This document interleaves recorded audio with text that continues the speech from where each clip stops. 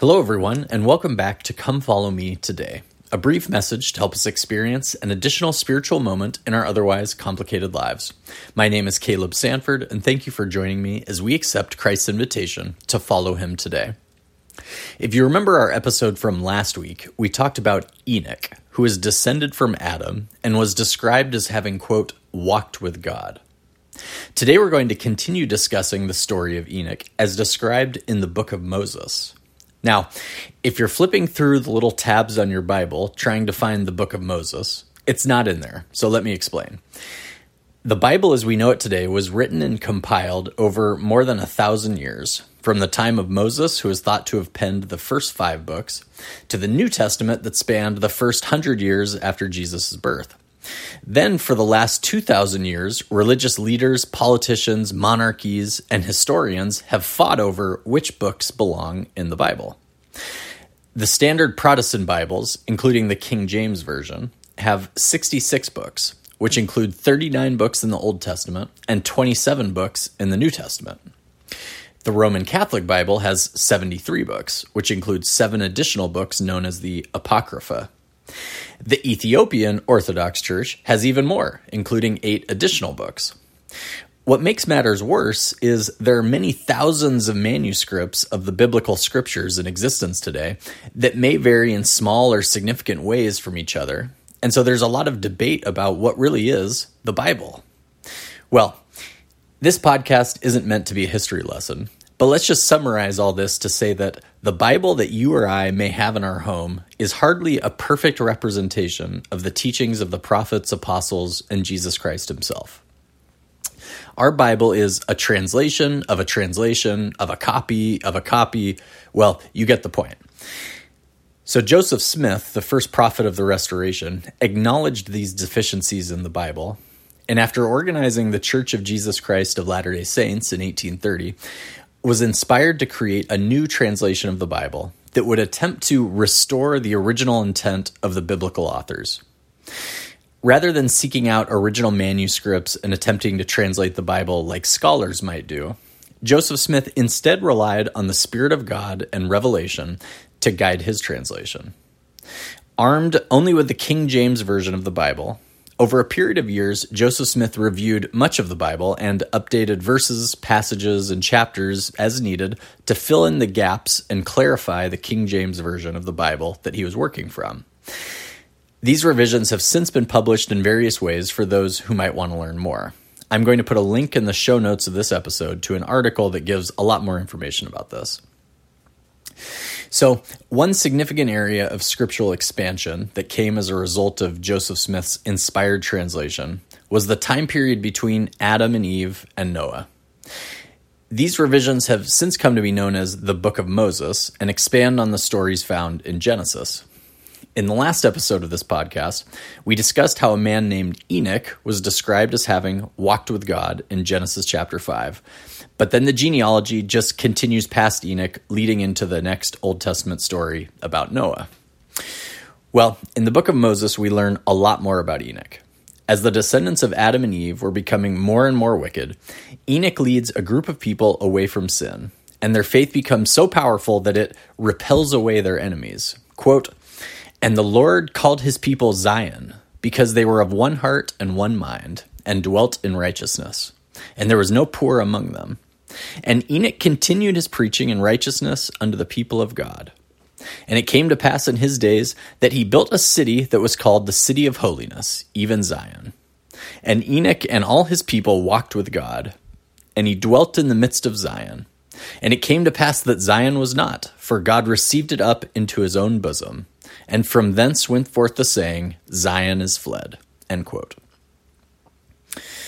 Well, there's probably a zillion other Come Follow Me podcast episodes happening this week about the people of Enoch and how we need to figure out how to live more like these people.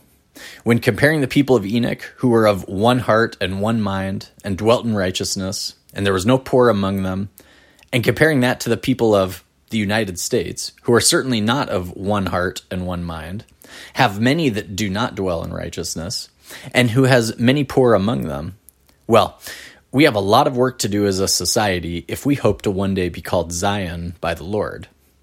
But I actually want to focus this episode on a different teaching by Enoch to his people. In chapter 6 of the book of Moses, Enoch is relating the story of Adam to his people and explaining to his congregation why it was important that Adam ate the forbidden fruit and fell from the Garden of Eden.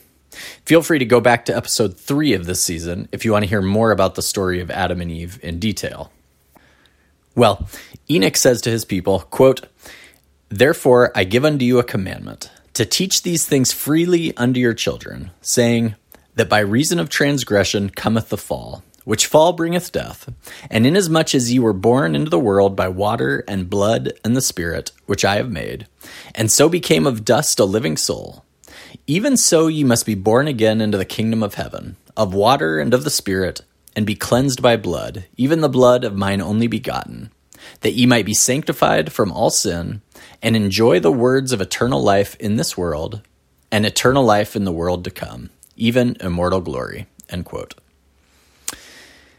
Enoch here is teaching about baptism, both by water and by the Spirit, and the need to be cleansed by the blood of Christ through the atonement. But what grabbed my attention as I studied this is that one of the reasons to go through this process is so that we can, quote, enjoy the words of eternal life in this world. Learning about God, about Jesus, hearing the words of our prophets, going to church, reading our scriptures, we're supposed to find joy in these things. Enjoy the words of eternal life. No matter what else is going on in our lives, no matter how stressful or busy or painful or depressing or sad that parts of our other lives might be, when we hear the words of eternal life, this should bring us happiness. So the question for you and I is, does it? Do the words of eternal life bring us joy and happiness regardless of what else is going on in our lives?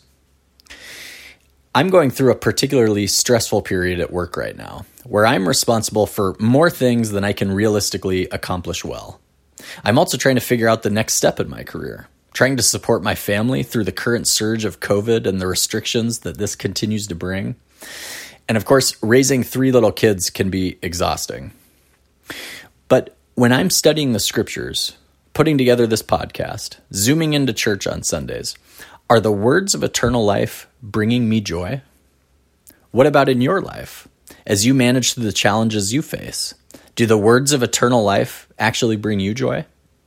If the gospel of Jesus Christ isn't bringing us the satisfaction, happiness, or peace that we might expect it to, or that we've been promised that it would, this might be a reflection in the way we're living the gospel in our lives. Are we dedicated to Christ? Are we giving him equal screen time compared to all the other distractions of our lives? Are we serving God's children in the ways he's asked us to? Are our eyes single to the glory of God and not our own worldly glory and recognition?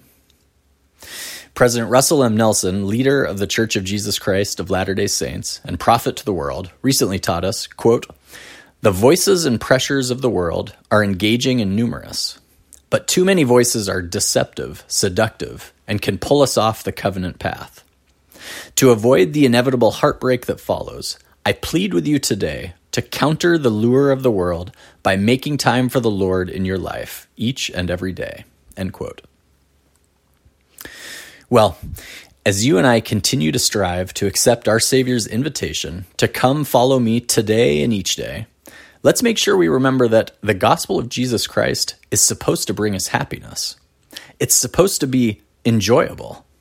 Regardless of what else may be happening in our lives, the thought of Christ's atonement in our lives, the acts of service we make towards God's children, and the words of God that we hear from our spiritual leaders and read in our scriptures, these should all allow us to take a step back from the world and smile. If we've truly accepted Christ into our lives and are making the changes we need to become more like our Savior and serving Heavenly Father's other children, not only will we become sanctified from sin, as Enoch taught, but we'll also find peace and happiness in this life, even as we navigate the challenges that it brings. Thank you for joining me today, and I hope that you and I were both able to enjoy these words of eternal life together.